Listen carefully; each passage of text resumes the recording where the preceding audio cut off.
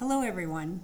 I'm here today to provide a brief overview of three widely accepted theories of cognitive development for parents who would like more understanding of the basis that underpins many of the approaches taken in schools to advance the intellectual growth of students.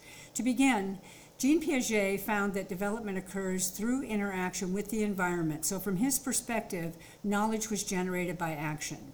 One of the major implications of his theory was that it focused on the thinking process of children rather than on the products alone.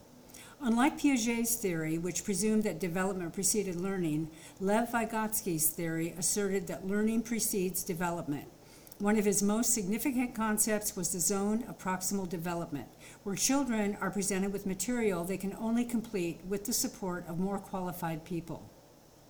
Urie Bronfenbrenner proposed a bioecological model of development, which focused on 4 levels of social and institutional influences.